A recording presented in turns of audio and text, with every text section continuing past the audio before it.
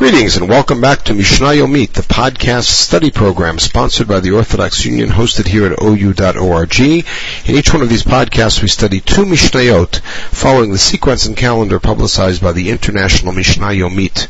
My name is Yitzchak Shalom, and it's been my honor to study Masechet Ketubot with you. We're now in the final Perek Yod Gimel, studying about the Gezerot of Admon and Hanan. We saw Hanan's two in the previous podcast. Now we're going to see the first two of Admon's 7 Gzerot in Mishnah Gimel and Mishnah Daled.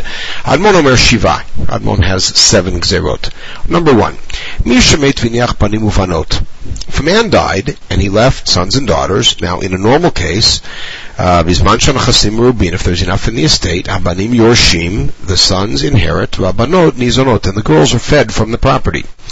But, Chasim Muatim, if there isn't enough, then Habanot Yizonu, the girls are still fed, but the boys now get lowered to the point where they have to go beg. In other words, whatever money is on the estate is first given to the girls for their own daily needs and food, etc., and the boys will have to go and beg. That is Chachamim's position. Admon Omer Bishvil Shani Zachar Ifsadati, because I'm a male I lost. In other words, he has a Kal V'chomer. If, when there's plenty of money, I'm the one to inherit and the girls have the secondary position, so why should I suddenly have the secondary position just because there's not enough money? Rabbi Gamliel says, I agree with Admon, and that the halacha should be that the girls and the boys would equally divide up the small amount that's there. Mishnah Daled. And now we're going to move away from issues of Ketubah.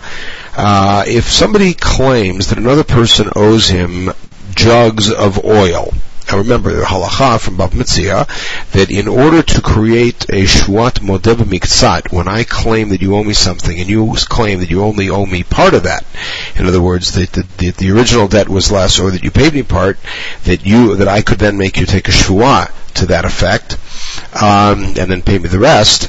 That only works if the hoda'ah is bimin hata'ana, if your admission is of the same thing. For instance, if I said, you owe me 20,000 in silver coins, and you said, no, I only owe you 500 of copper coins, that may not be the same thing.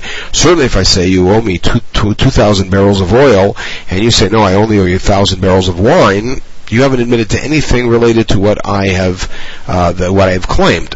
So now, if a fellow says that you owe me kadei shemen, jugs of oil, and the guy says, I owe you empty jugs, that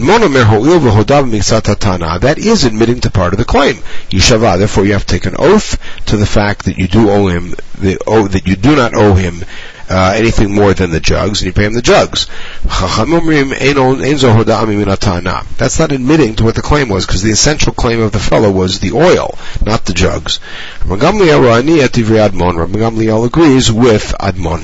Okay, we'll pause at this point. We'll pick it up with Mishnah Hay in the next podcast, and you should have a wonderful day.